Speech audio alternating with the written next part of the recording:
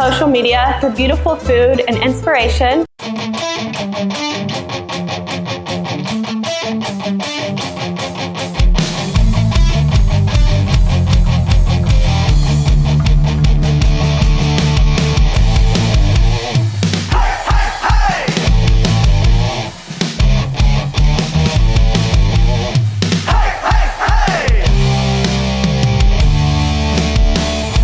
Shakes as the bass creates a space where your past is discarded. A pretty thing like you should never look so blue. Come on, the night's just started. 150 people in this house, but if you follow me, I'll get you the best seats. 150 people in this house.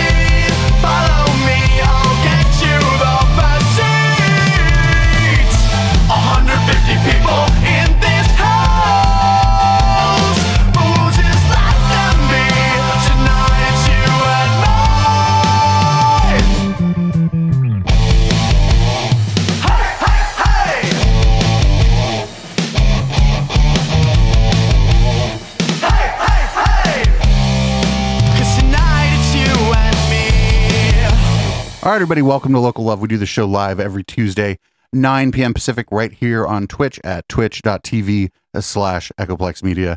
I'm producer Dave, and I'm going to bring in the rest of the crew here. What's up? What's up? We got Phil Johnson joining us. How you doing, Phil? Hey, I'm good, Dave. Thanks for having me on, man. Man, thanks for sounding. Thanks for sounding like that. Holy shit, man! Hold on, I got a soundboard hit for you. At some point, we are going to have to do a whole show about how good this show sounds. And I got Johnny Corn sitting here in the studio with me. Hey, how's everybody doing? Johnny Corn. Hey, what's up? What's up, Phil? Good to see you, Johnny, or good to hear you, I guess. I think you can see him too. I can see you on Twitch. I got you on my phone that's about to die. Oh, got it. Oh, wait a minute. I didn't turn on J-Corn. You can turn on your own camera if you want on the bottom of that little thing. There's a little camera icon. You have a secondary camera so that Mr. Phil Johnson can actually see you. Oh, there you are. God, I scared myself. Anyway, Phil, before we get started, just can you tell people a little bit about yourself, where they can find you, where they can find your music, and why maybe they should do that? There's no reason they should do that. No, I'm kidding. I'm a comedian and musician, and you can find me at philjohnsоncomedy.com. Normally, I tour all over the country, but I haven't done that in almost 2 years. So hopefully that'll all be coming back soon. But since this is a local show, you can always find me around the Bay Area doing various gigs, and I'm doing a lot of those right now, and all the tour dates, everything is at philjohnsоncomedy.com. You can come out and hear me tell jokes and sing stupid songs. Heck yeah. You know what I like is that you got your like own like lower thirds going on down at the bottom there. Very professional. Very nice. I think this is the first guest that I've seen that happen with. Yeah. I don't know if it's no. I think Andy Nolch did that, but Andy Nolch is a maniac. Let's not talk about him. So, Phil, you sent me a bunch of music. We're probably going to try to get through all these songs you sent me tonight, but All right. I want to kind of ask some questions. Like, first of all, this will be the first time you've been on this show since you were in the studio. It must have been like 3 years ago or something. Yeah, it's been quite a while. Yeah. It's been quite a while. I follow you on Twitter. We've been making sure to check out your Twitch streams and stuff. Nice. You checked out all the different platforms for streaming your music on, or streaming like yourself, playing music. Which did you like the best and why? Right now, I don't know if there is one that I like the best, because when I do a live stream every Tuesday at 12:30 Pacific time, where it's an hour of dumb songs and chitter chat, and I stream that to Facebook, YouTube, Twitch, and Instagram Live. And just today was the first time. I think I've been doing this for like 3 months now, 3-4 months. Today was the first time it actually went to all 4 places as planned, and it still didn't go out to Instagram quite right. The sound was out of sync. But I have more people watch me on Instagram Live than watch me on the other ones.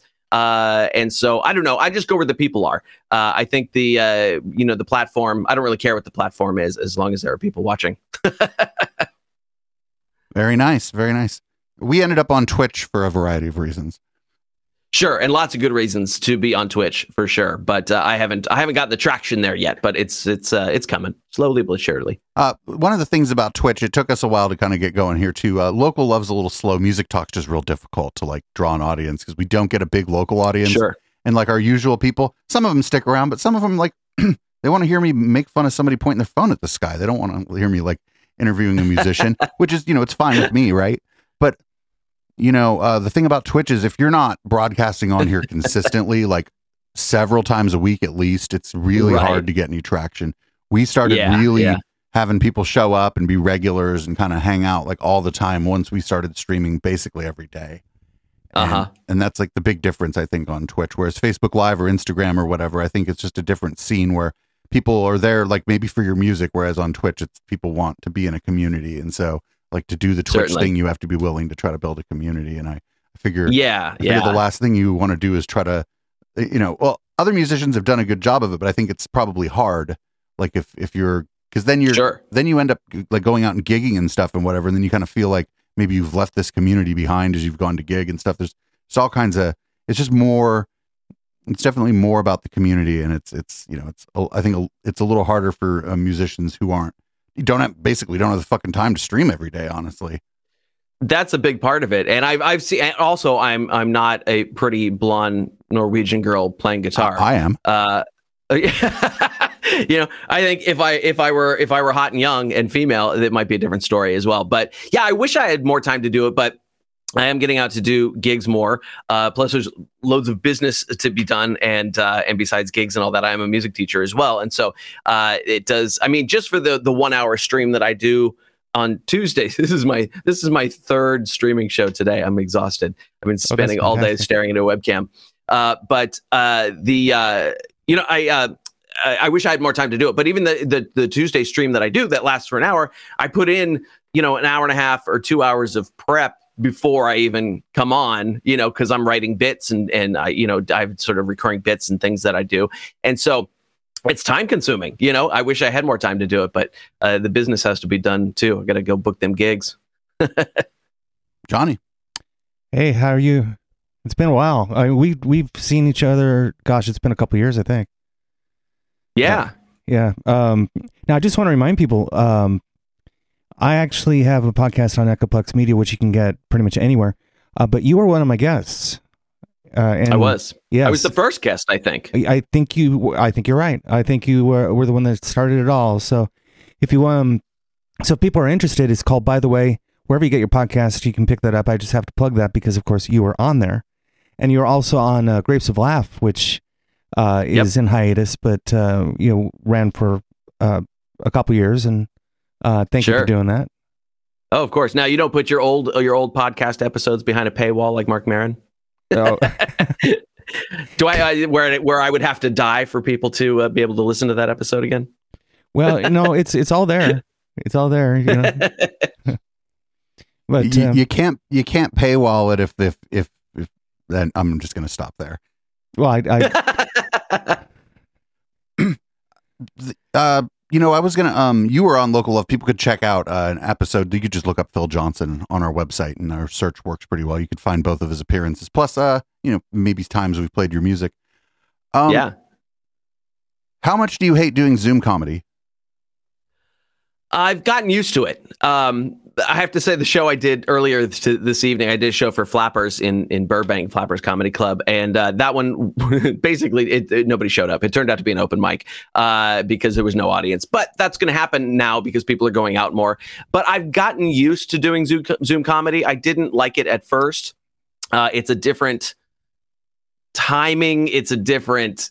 It's just a different vibe than a live show. And when I started going back to doing live shows, I had to sort of retrain myself for that as well. But I've gotten used to the Zoom comedy. I'm trying to keep both in the mix because I think there are a lot of people out there that don't have a comedy show near them. And so Zoom comedy is kind of their comedy lifeline because they don't have a venue near them. And so there was a lot of people that got to see stand-up comedy for the first time over the last year and a half or whatever. And those people are now into it, and I'd like to keep them into it. So yeah, I don't mind doing it still. It's fun. Yeah, I kind of still rant about, I go off on rants about how much I don't like Zoom, but that's just, I do it because,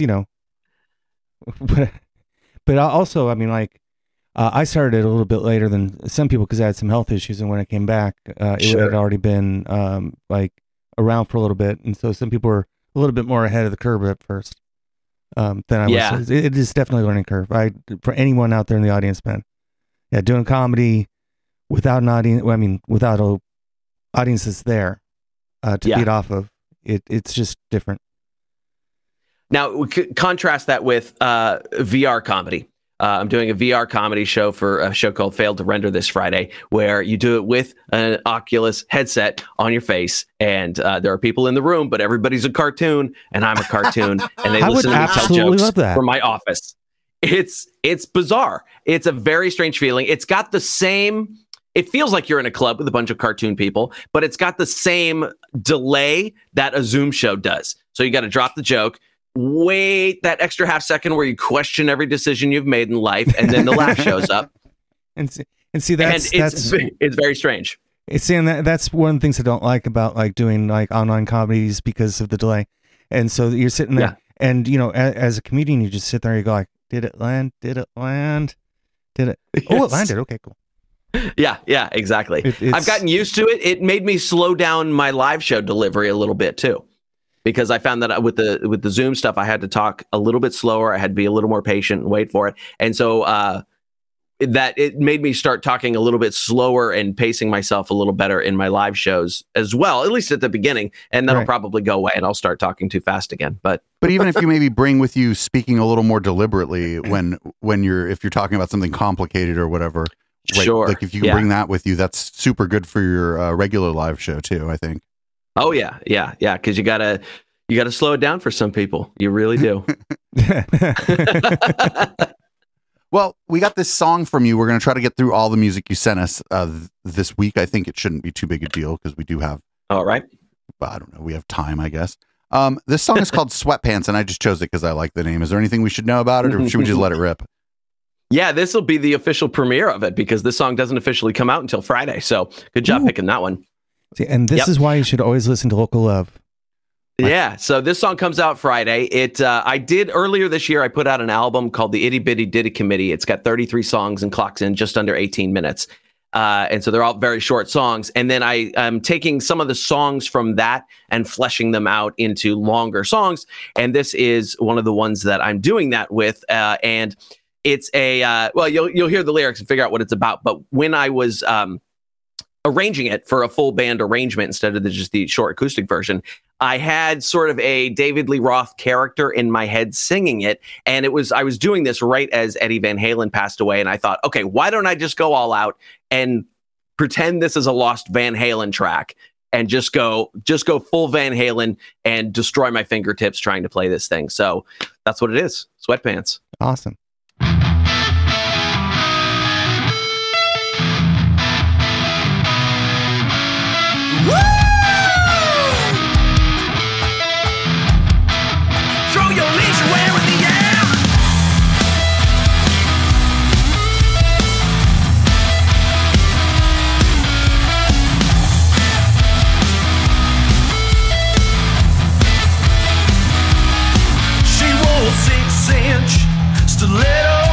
heels and a tight ass mini skirt. I looked at her and I thought, ooh damn, that looks like it kinda hurts. Put on some sweatpants, sweatpants and fuzzy slippers. Put on some sweatpants. I said they still fit tight and your butt still looks nice, but you won't have to walk like you're walking on ice. Sweatpants. I could see some impetigo because spandex darlings don't sweat. She's gonna end up with Achilles tendonitis, cause heels that high are a threat. Put on some sweatpants, sweatpants and Nixon slippers. Put on some sweatpants, sweatpants and Ukraine slippers. Put on some sweatpants. No pulling it down, we're sucking it in. It's wrinkled up, it's looking like an awful skin. So sweatpants.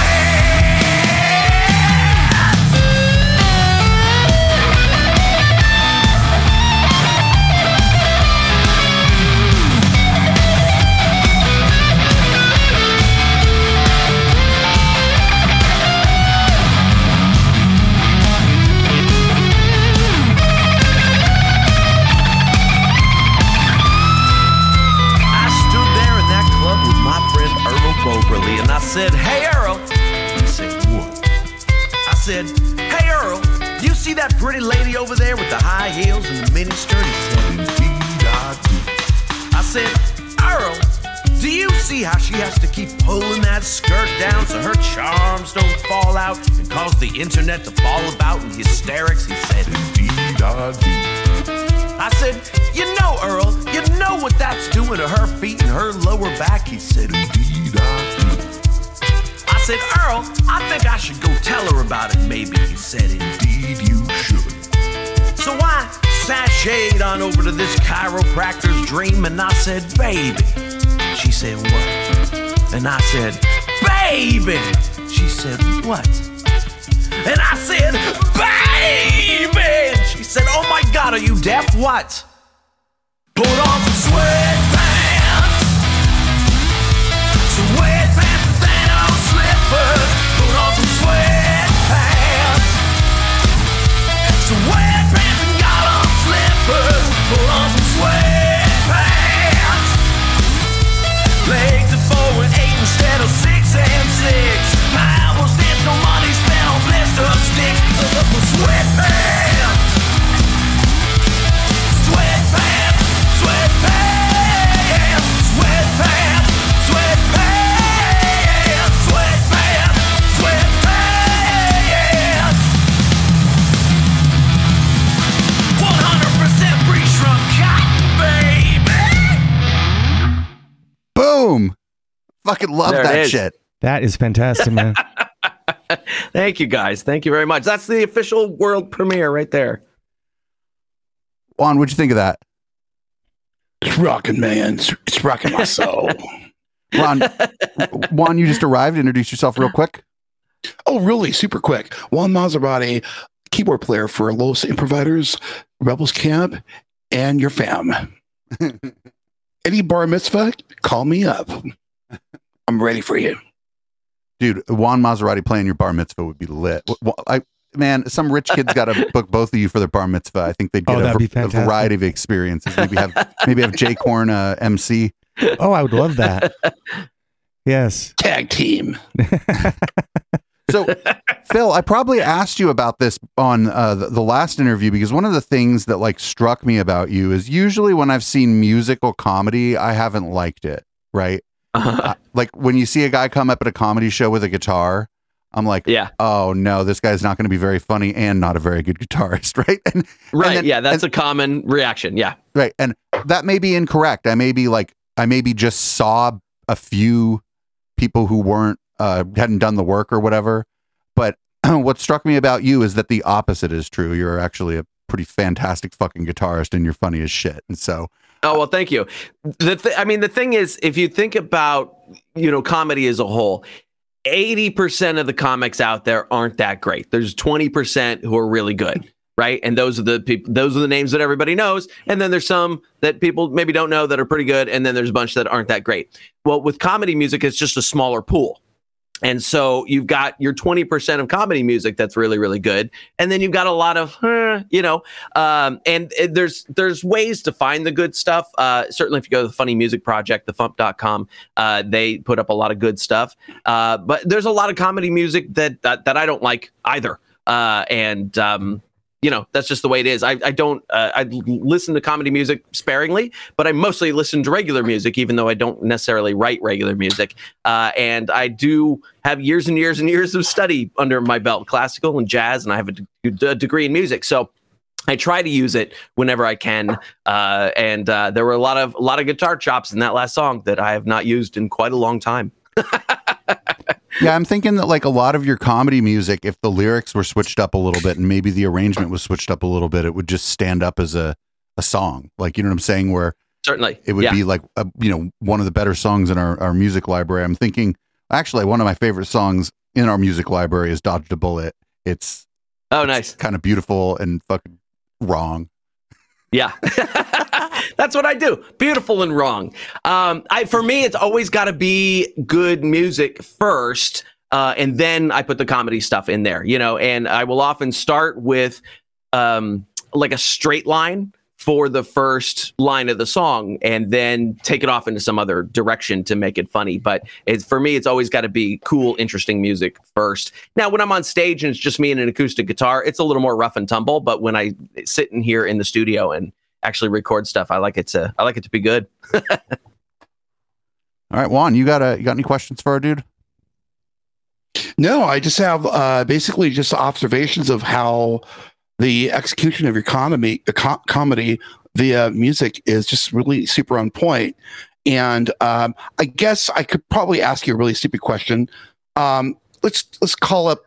Would you say like Weird Al Yankovic in terms of is there any influence, or do you attribute him as sort of being the person that possibly inspired you to go in this direction, or is there anything with it, Weird Al? I definitely grew up listening to Weird Al. I had the In 3D album on vinyl way back in the day, and I watched UHF a zillion times and things like that. That's such a Weird good movie. Al is the reason it's a great movie. Weird Al is the reason I don't do parodies, except for Hallelujah. That was the only one I did. And because I can't do it as well as he does it, so I do original stuff instead.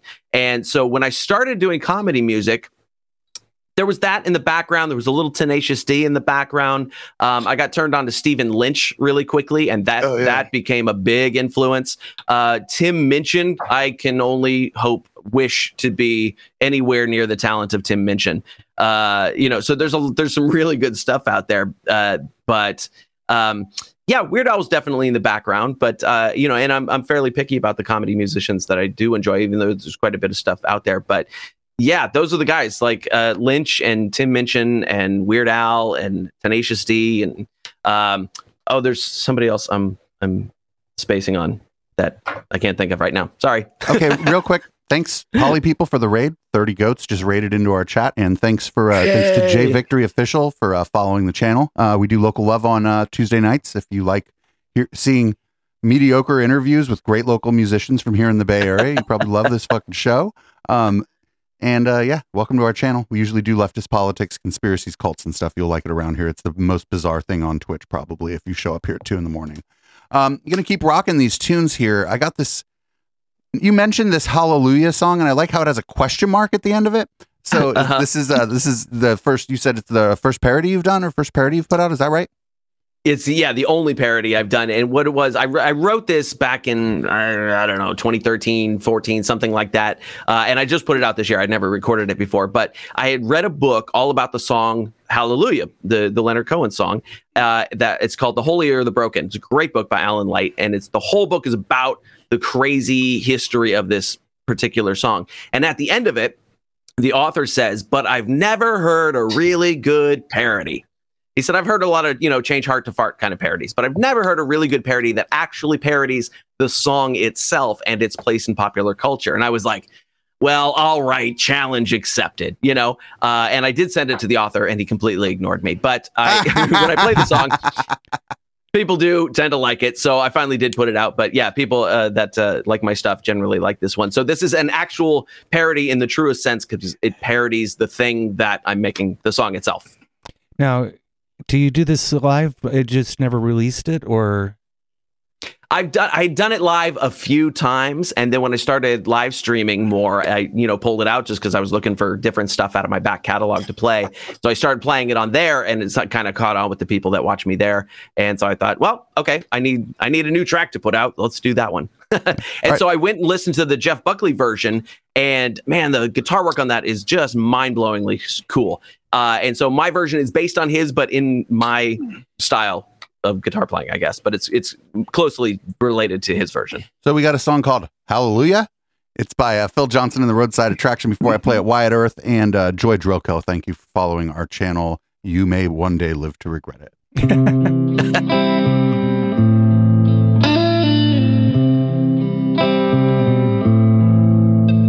I heard there was a secret song that David played for much too long, and the Lord said, you don't know another, do you? It goes like this, the fourth, the fifth, pretty basic chords if you catch my drift. It's another crappy version of Hallelujah.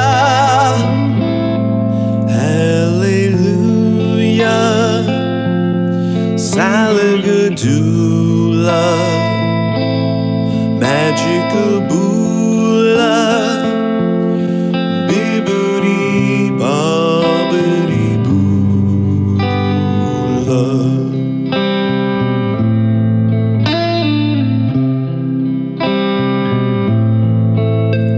You had a party up on the roof. All the liquor was 90 proof. You asked her bra size, she said, was it to you? She tied you to the kitchen chair. She broke your nose, she cut your hair, made you listen to hours of Hallelujah.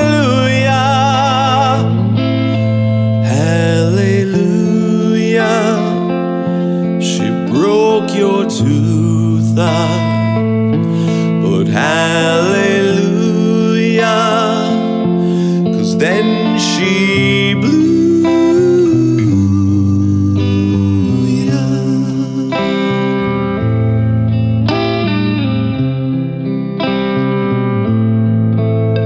There was a time when we didn't know who Leonard was or Buckley, so we had to keep on listening to Imagine. Now every time it's on the tube or covered by another rube, Leonard's bank accounts are screaming hallelujah.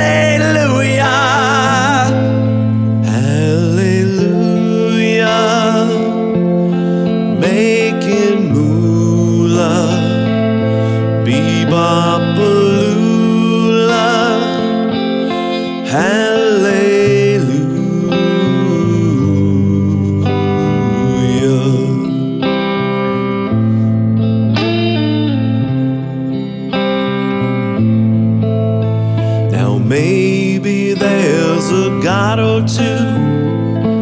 If there is, he's sick of it too. The same song every day for millennia. And it's not a cry you hear at night. It's not someone who's seen the light. It's a desperate plea for fame with hallelujah.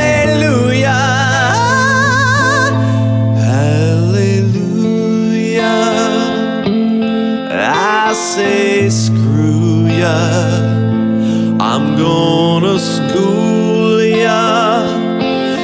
That's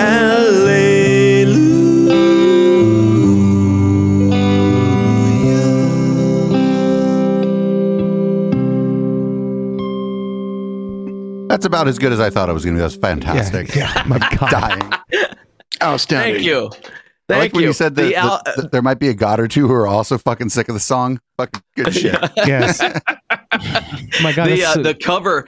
The cover art for that album is me dressed as God, tied to a chair with an orange extension cord in an abandoned warehouse, with headphones on, like just because he's forced to listen to the song again. And I was so in love with the idea that was on my to-do list for that day, was to dress like God, get tied to a chair, and have my picture taken. I was like, I'm living an okay life if that's on my to-do list for today. That's fantastic. Oh, man. I mean, lyrically, I'm a lyrics guy, and the one thing I really like about all of your songs, and that was a really good example, is just how brilliant the lyrics are, and not just good.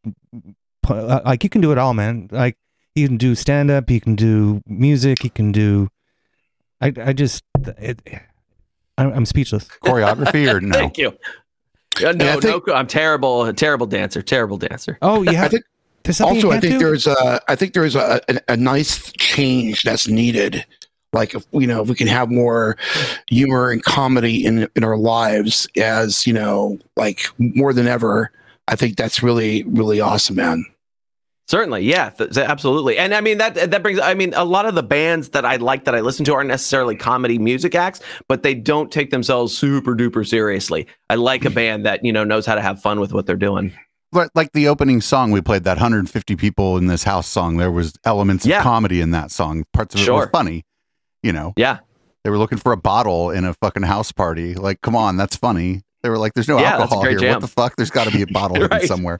Or like the Ruffies, Patty Kay's band. There's elements of humor in that music. NVS, there's funny stuff, of course. Sure. And most of that, I mean, that's all like punk or power punk or whatever. Punk's always been kind of irreverent and funny anyway, but absolutely, like if there's nothing funny on somebody's entire album, like I don't know, I even if they didn't write it to be funny, it's it's either that or I love super morose sad music, like and Nick Cave albums every day, and I'm totally good with that too. My friend Dave and I, we just sat down. We're recording a Christmas single. It's a cover by a band called Foxtails Brigade. It's a Christmas song that they did, and he brought it to me. I was like, "Oh, this is a super downer Christmas song. Yeah, let's go ahead and do this one." So that's coming out in early December, I think. Hell yeah! So, like for a song like that, like, and it's kind of hard to quantify, but how long would you say that's you and a guitar? How long would you say you spend like recording something like that from the start till Far too long. Far too long. Yeah, I mean, Hallelujah wasn't too bad because it's a pretty sparse arrangement, and so I think I might have spent a couple of weeks on that, and I did the mix on that one myself, and my skills in mixing are hard won, if anything, and so it takes me longer to mix. The Sweatpants song, that one I shipped. I've got a mix engineer in London that I use for the arrangements that I can't handle, and so he did that one. But I do the simpler arrangements and mix them. But it takes me forever, and I listen to it on a billion different speaker systems and everything. I drive my girlfriend insane when I'm mixing a song. She's like, I never want to hear that shit again. You're like, well, you know what that means? It's done. Yes. Right. Yeah. When she never wants to hear it again. Yeah. She's not like, there's this one part, it sounds kind of weird. She's like, stop playing the song. You're like, oh shit, I'm done. Thank you. Oh, she still thinks parts of it are weird. She always has we do not have the same taste in music or humor. So that's it's always a trick. She always goes, I don't get what you're doing. Okay. All right. I know she doesn't love me for my humor, my sense of humor, or my money, because it's, she must love me for something else. Well, I'll tell you, Phil, I am actually fucking mind blown by just realizing that apart from you're a comedian and a really accomplished musician, you're a sick ass fucking engineer. You mix and mastering your own shit. It sounds really good, man.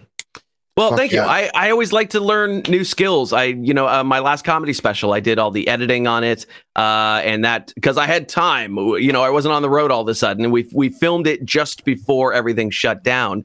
And so I'm like, well, I'm not going on the road. I might as well do the editing myself. I did farm out the color correction on it though because I couldn't get it right. But I did difficult. everything else on my own. Color correction is tough. Yeah. I just use red lights and look bad on stream. It's fine. Actually, I think it makes me look better.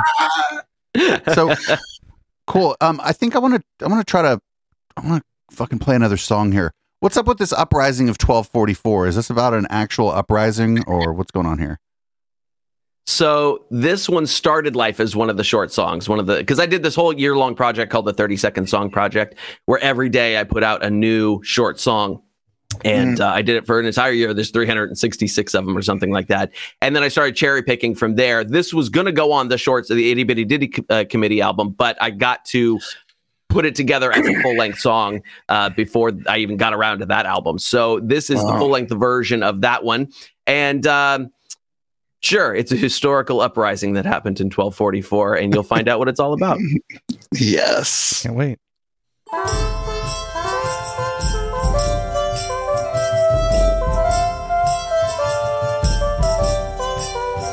There once was a king who ruled over his kingdom with a benevolent hand at the will of the folk. And every magazine covered every item he sported. His comportment was perfection from sock to morning cloak. But then one dark day he wore a plaid shirt with hot pants, and chance for removal from his throne were soon spoke. 'Twas the fashion uprising of 1244, when they took down the king because he dressed like a hipster.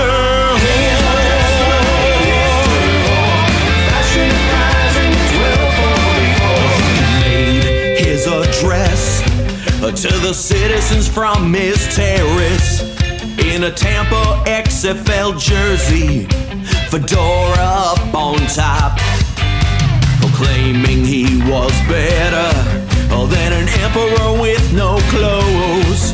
We prefer your fleshy hoes, they yelled in those janky ass flip-flops.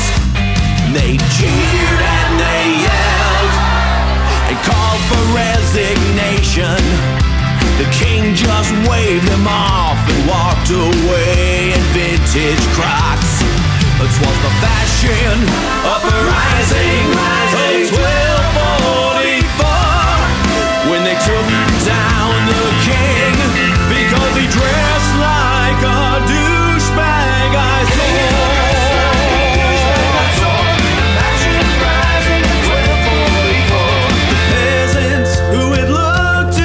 Sartorial advice were left adrift in a sea made up of cut-rate merchandise.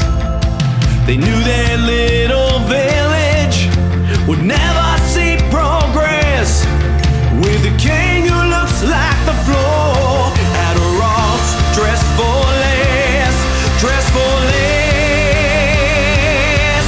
They yanked him from his throne and chained him in the town square, where children stared at his mullet hair and juicy velour track wear. They gave him an ultimatum to give them all some hope: a three-piece double-breasted pinstripe, or else the hangman's robe. 'Twas the fashion uprising of 1244, when they took down the king because he dressed like a depressed thorn.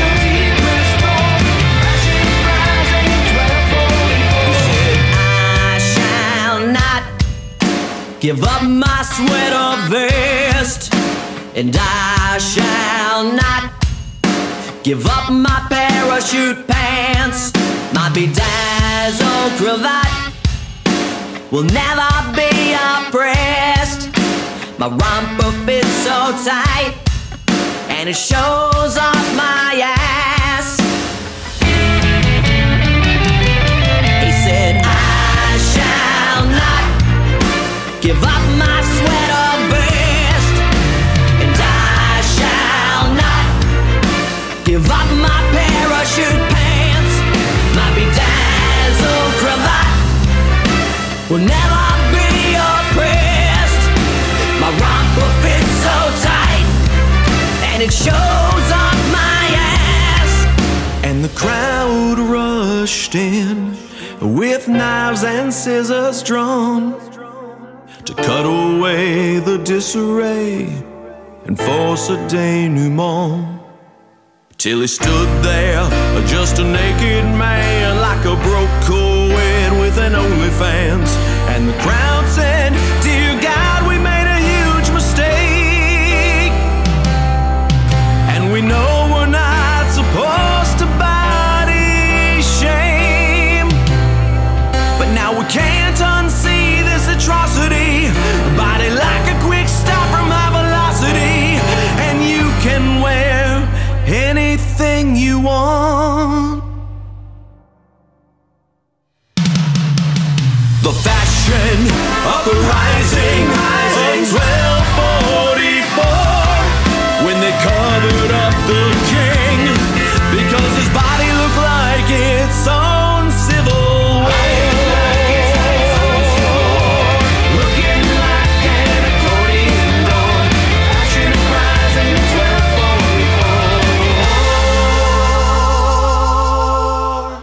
So that song went from under 30 seconds to like an epic. Yeah, when I realized when orchestra enters at 3.5 minutes into the song, that's getting out of hand. Well, man, that's fucking live. Like, live. It's the only way I can describe it right now. Thanks. I did not mix that one. My guy in London mixed that one. Wow. That's probably the funniest song I've ever heard in my life. Oh, thank you. That one took a long time. There's a lot of bits and pieces in that one. I gotta ask. I felt like there was a bit of orchestration going on as well. Was there something like? Yeah. It sounds like this massive arrangement, dude. There was. Yeah, I think it was. I don't know, 30, 35 tracks in that one, something like that. But yeah, I did bring in sampled orchestra bits and things like that in that middle section. Yeah, so it was nice to be able to flex some of my old orchestra arranging chops a little bit here and there too. So, yep. Yeah, it's awesome, fucking awesome. Yeah, someone in the chat was mentioning Bohemian Rhapsody, and I think that's probably a really good comparison. Yeah, same. I think the same person. I appreciate that.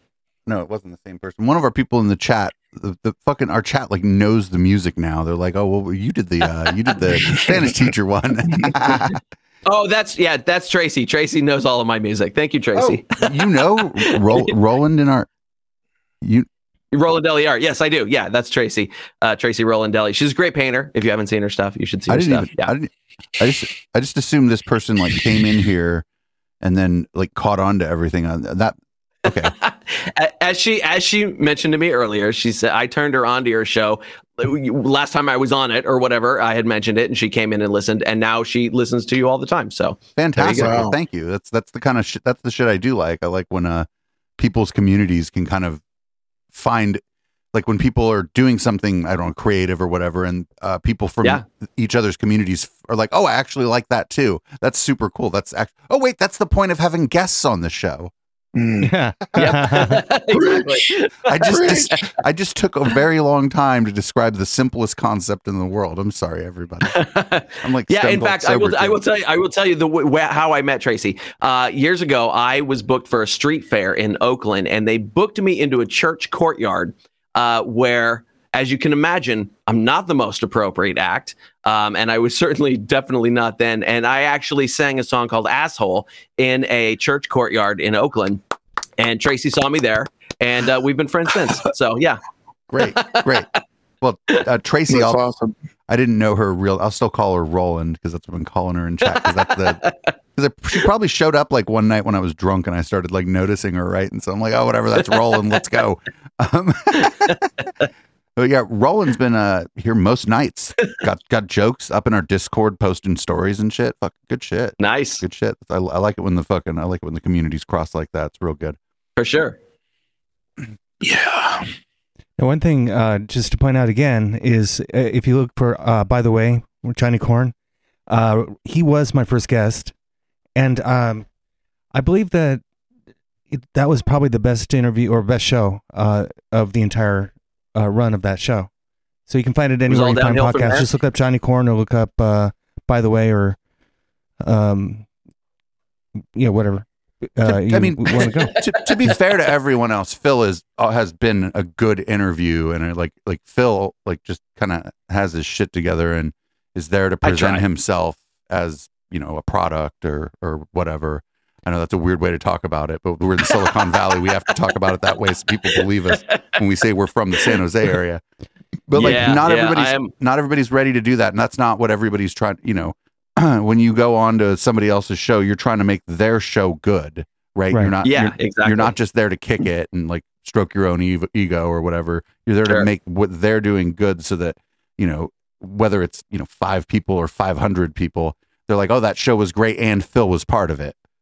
Yeah. Yep. And certainly some people just aren't good at talking into microphones or talking about themselves. I did a podcast for 3 years where a lot of my guests were not used to talking into microphones, because I was talking to it was a podcast about pirates, and so I was talking to treasure wreck divers and authors and historians and things like that, and a lot of those people were just not used to. These are guys who just go treasure wreck diving. They're not used to talking to microphones, so there was a ton of editing after the fact before the shows went out. But yeah, that's just the nature of some people, and you work around it. Well, one thing I point out is getting back to what Dave was saying is you put on a good show by having a good guest, and a good comedy producer puts out the best comedy because he knows it's not or she knows it's not about himself. You try to get the best talent because you want the best show, and then people give it's just that's how you put on comedy. Is you want quality, put the best people on. Period. For sure. Yep. And that's why I took advantage of you by having you on Grapes of Laugh. You didn't have to roofie me first, Jay. You maintained your composure quite well. I didn't even know that. High tolerance. Yeah, high tolerance. High tolerance. There you go. Shit. Fucking Phil, man. So we're gonna rock 2 more of your songs this evening. Super. So I got this a puggle named Fred here. Probably it's about a dog. It's about a dog. There's a dog in the song. And this one was going to go on the next Short Songs album. I'm doing another Short Songs album that'll come out early next year. I think it's going to be called Vignettes of Questionable Taste. But this one started out as part of the 30-second song project. And then I realized if I played a little bit slower and throw in a mandolin solo, I've got a whole song. So that's what this one is. And it just started with, again, a straight line with an interesting rhyme in it. And then I just kind of took it from there.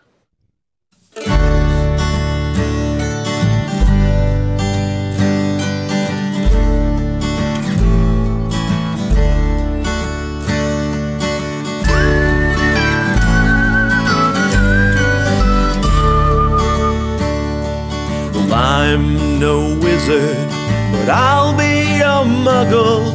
So give me a huggle and we'll dance a jig. We'll dance the jitterbuggle, then adopt a small puggle from the SPCA. Then we'll get wine to swig.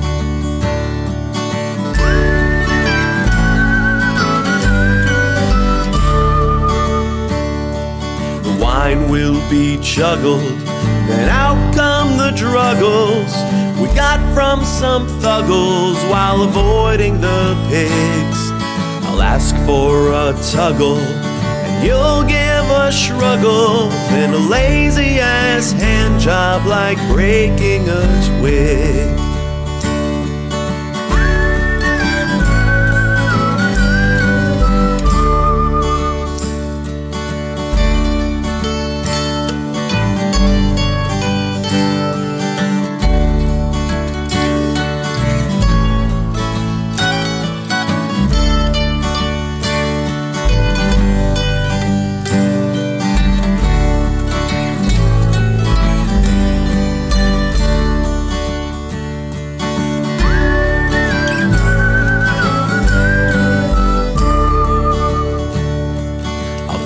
you a pluggle, though it's soft as a sluggle. I can't concentrate with the pug on the bed. You call me Big Luggle, and then we'll just snuggle, two muggles on druggles with a puggle named Fred. Okay, I love that. That was just silly. I love that. Yes. Thank you. Well Yeah, done. silly and dirty and romantic all at the same time. I think it really gets at sort of the inner workings of an intimate relationship where those kinds of things would happen, and it's a window inside a relationship. It's not my relationship. I just want you to know that. But yeah, No, it's definitely my relationship.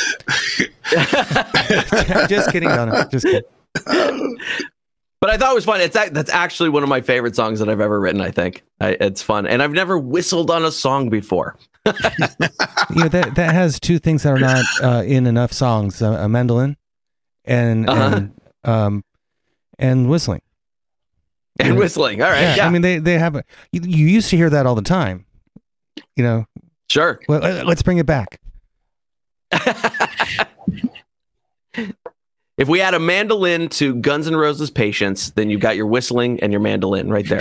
Ooh. Ooh, there's another song on That's that a album. song, right? There's another song on that album that is fucking pretty Yes. awful. Oh, I don't know if you know that. Oh, yeah. Let's do it. Yeah, I know. I know Do which one you're talking about. Yeah. Do it. Oh God, that One in a Million song. Oh, Yeah, that one's rough. That one's rough. it's a little rough. I'm not even interested in looking in to see if he's trying to satire somebody or if that's just what he thinks. Fucking, I don't give a fuck. I like fat anti-racist Axl way more than skinny racist Axl. Oh, shit. Yeah, he disavows that song now, so that's good. Well, What? yeah, I mean, you should see his Twitter. He disavows fucking everybody now. He's a bit of a dick. I love it. So, yeah, that was really good, and it was kind of a departure from the other stuff because that one was just pure like silly, like a play on like rhyming, like uggle at the end of everything, and so that's like Yep. super cool. It's just different than the other stuff we've listened to, and I don't think I've heard Yep. anything that like deliberately silly from you before, and I think it's really good. I also don't really There might hear. be more in the future. Oh, wonderful. I don't really hear a whole lot of you doing slow songs, or maybe I've missed them. No, I've done quite a few slow songs. I have a song called there's a song in my last special called Let Me. That's a ballad. Bad Porno Sex is a ballad. Yeah, good song. Yeah, I've done quite a few ballads. Dodged a Bullet actually is a ballad. Some of the ballads, the slow stuff is oftentimes easier to sell on a comedy stage because the lyrics don't go by quite as fast, Oh, and so that's they true. can catch more of the jokes. So those tend to work better on a comedy stage sometimes. And then I have to have a big, rocking closer of some sort to leave some energy when I leave. Well, I got to say that, Phil, this song made me feel like I was hanging out with Kermit the Frog and by the river. And that's all I can say. Admit it. Fucking I awesome. love that. It's like a dirty rainbow connection. I can go with that. Yeah. Oh no. The But dirty yeah, man. rainbow connection, that's a sex move. Oh, All right, we got word from the chat that it doesn't seem that One in a Million was satire. Okay, that's too bad. Well, I mean, no, it's actually good for satire. I suppose that song wasn't attempting to be satire, right? I suppose. Satire is somewhere applauding that satire doesn't have to fucking take the fucking heat for that shit, right? All right, we're gonna play one more of your songs that you sent us here, and Super. this one is Halfway to the Stars. What's up with this one? Okay, so this one is so I have a degree in jazz that I don't often get to use, and so I sat down and I was just working through some jazz changes, and I thought, and again, this was starts romantic and then not so much, and so that's kind of where I went with this one.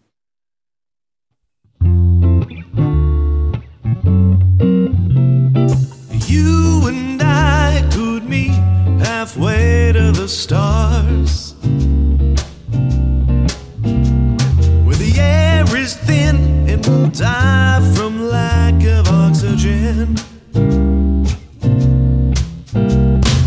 You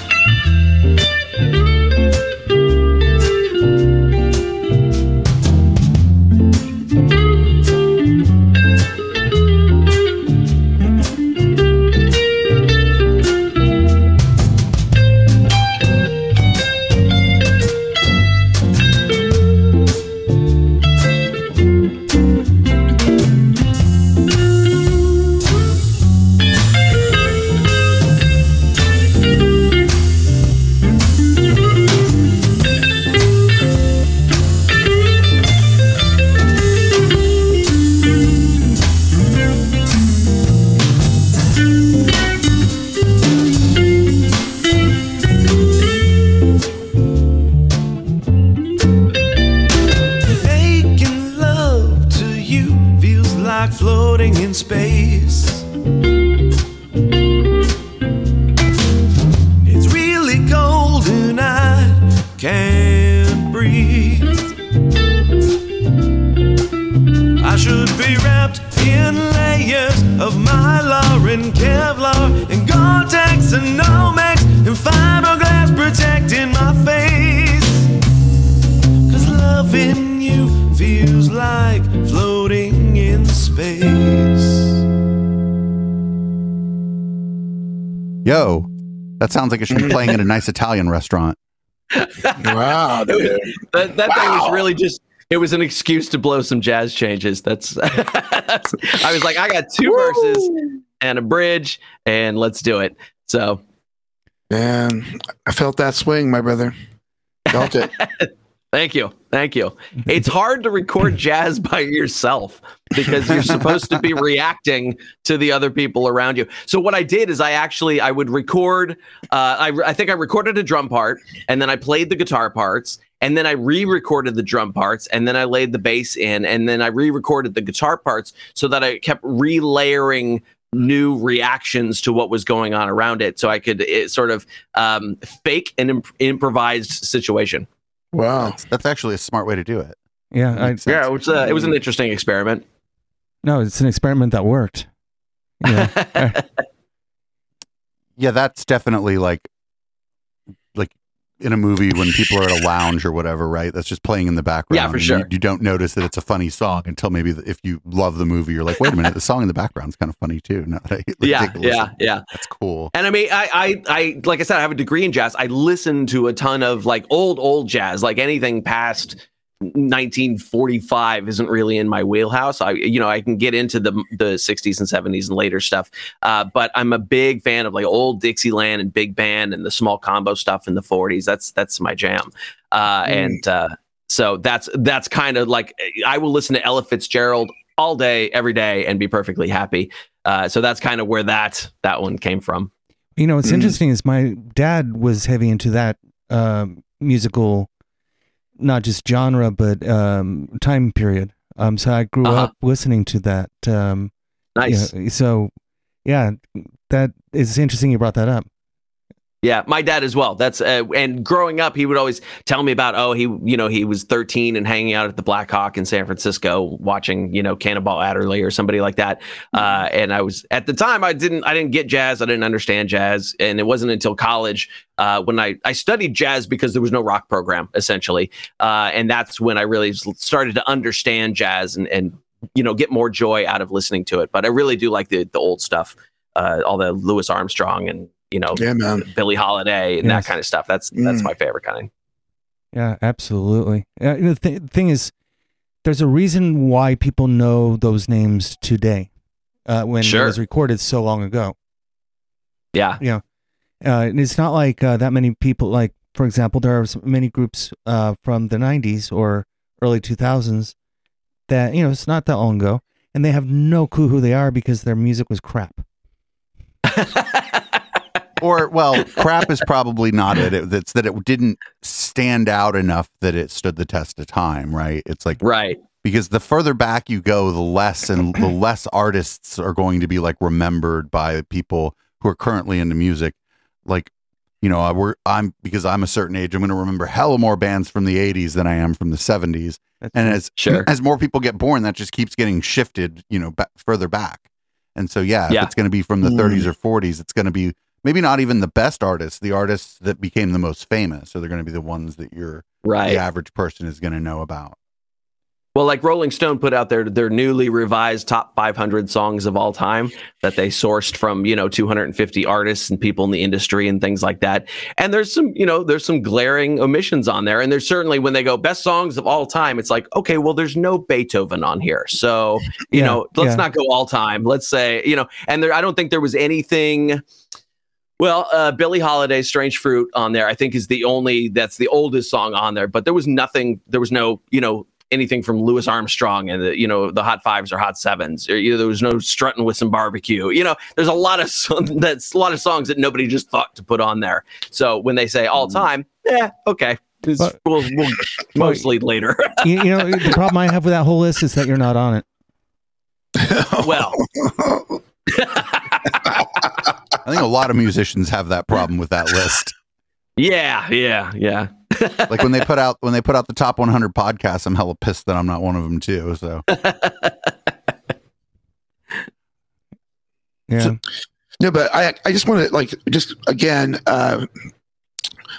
really put it out there as to how well that you're in every song that you draw out there is the way you mixed it or whatever, but it's like your vocal sits perfectly in the mix, and it's it's pristine, and it's just it really makes you want to listen to the song and really dig in and listen intently, because everything just sounds fucking good, man. And thank you.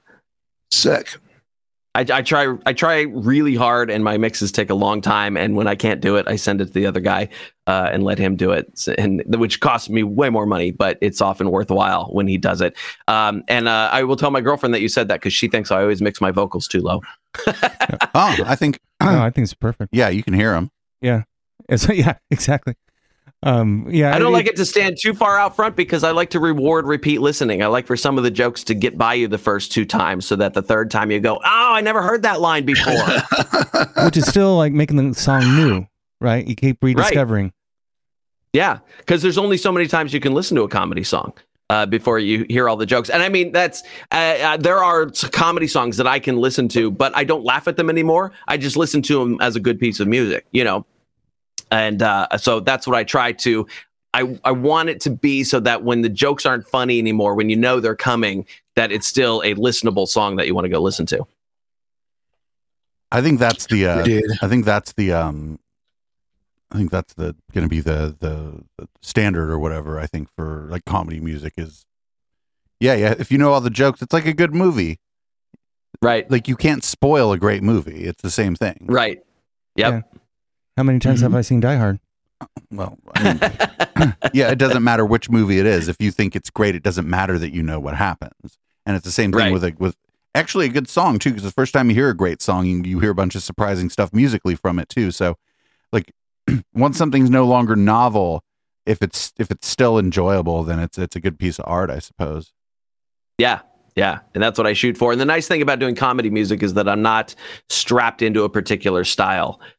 Because as long as it's funny, I can do whatever serves the lyric as far as a style, and that allows me to do a bunch of different stuff that I wouldn't be able to do if I were in a metal band, and had to do the same thing in that style, Right. And so that's part of what pushed me in that direction, was oh, I can do anything, really? Okay. Okay, great. Well, Yeah, man. hey, thanks for joining us. We're going to jump on over to the post game. Y'all are welcome to stay for a little bit on the post game, but eventually I'm going to kick you all off. Phil, before we play Miss Garcia, the legend of Miss Garcia, for the billionth fucking time around here, where can people find you? Which of the services is best for you if people decide they want your music? Which service would you prefer them to use to get your music? I pretty much push Spotify. Although if you go to roadsideattraction.com, or if you go to media.roadsideattraction.com, that's my Bandcamp page, which of course I make more money if you do Bandcamp, but that's downloads. If you're just streaming, I usually push the Spotify stuff. Just look for Phil Johnson on Spotify. And PhilJohnsonComedy.com is the place to get my latest comedy special, Burning Sensation, as well as all my albums and films and comedy specials, and all that stuff is there. Tour dates, everything. Well, it's been a lot of fun going through and basically having a listening party with the music you sent us. Thank you. I appreciate it a whole bunch. And Thank you.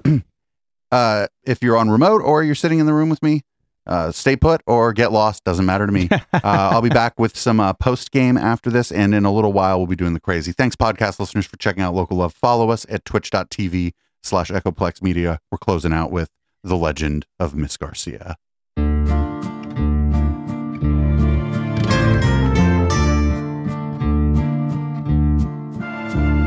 She rose like a rose from the desert, a senorita with textbook in hand. One never failed to drop things 'neath her desk, 'cause she wore nothing up under her dress. Miss Garcia, the vaguely slutty Spanish teacher,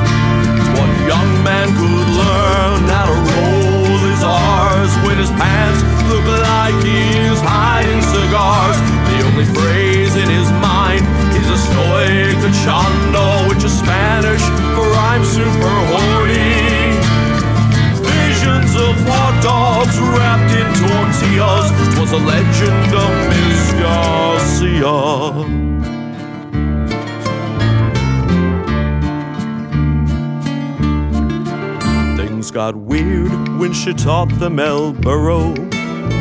It's a donkey or ass, she would say. Now use it in a sentence, Frank, you're up to bat. Said, can I wear your burro as a hat? Miss Garcia, the vaguely slutty Spanish teacher. The girls in the class conjugate verbs correct. The boys cannot think cause they're fully erect.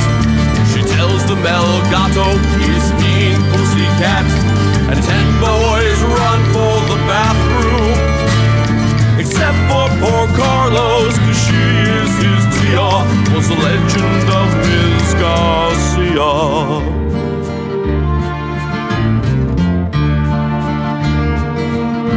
They scream, Te amo, as they throw roses at her feet.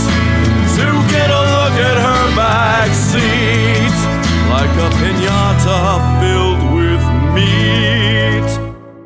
Miss Garcia, the vaguely slutty Spanish teacher.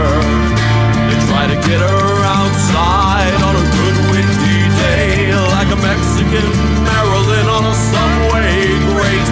If the wind is just right, you swear you smell tacos. And the boys become stiff as the breeze. They hoped she was easy like a shelf from IKEA. Was a legend of Ms. Garcia.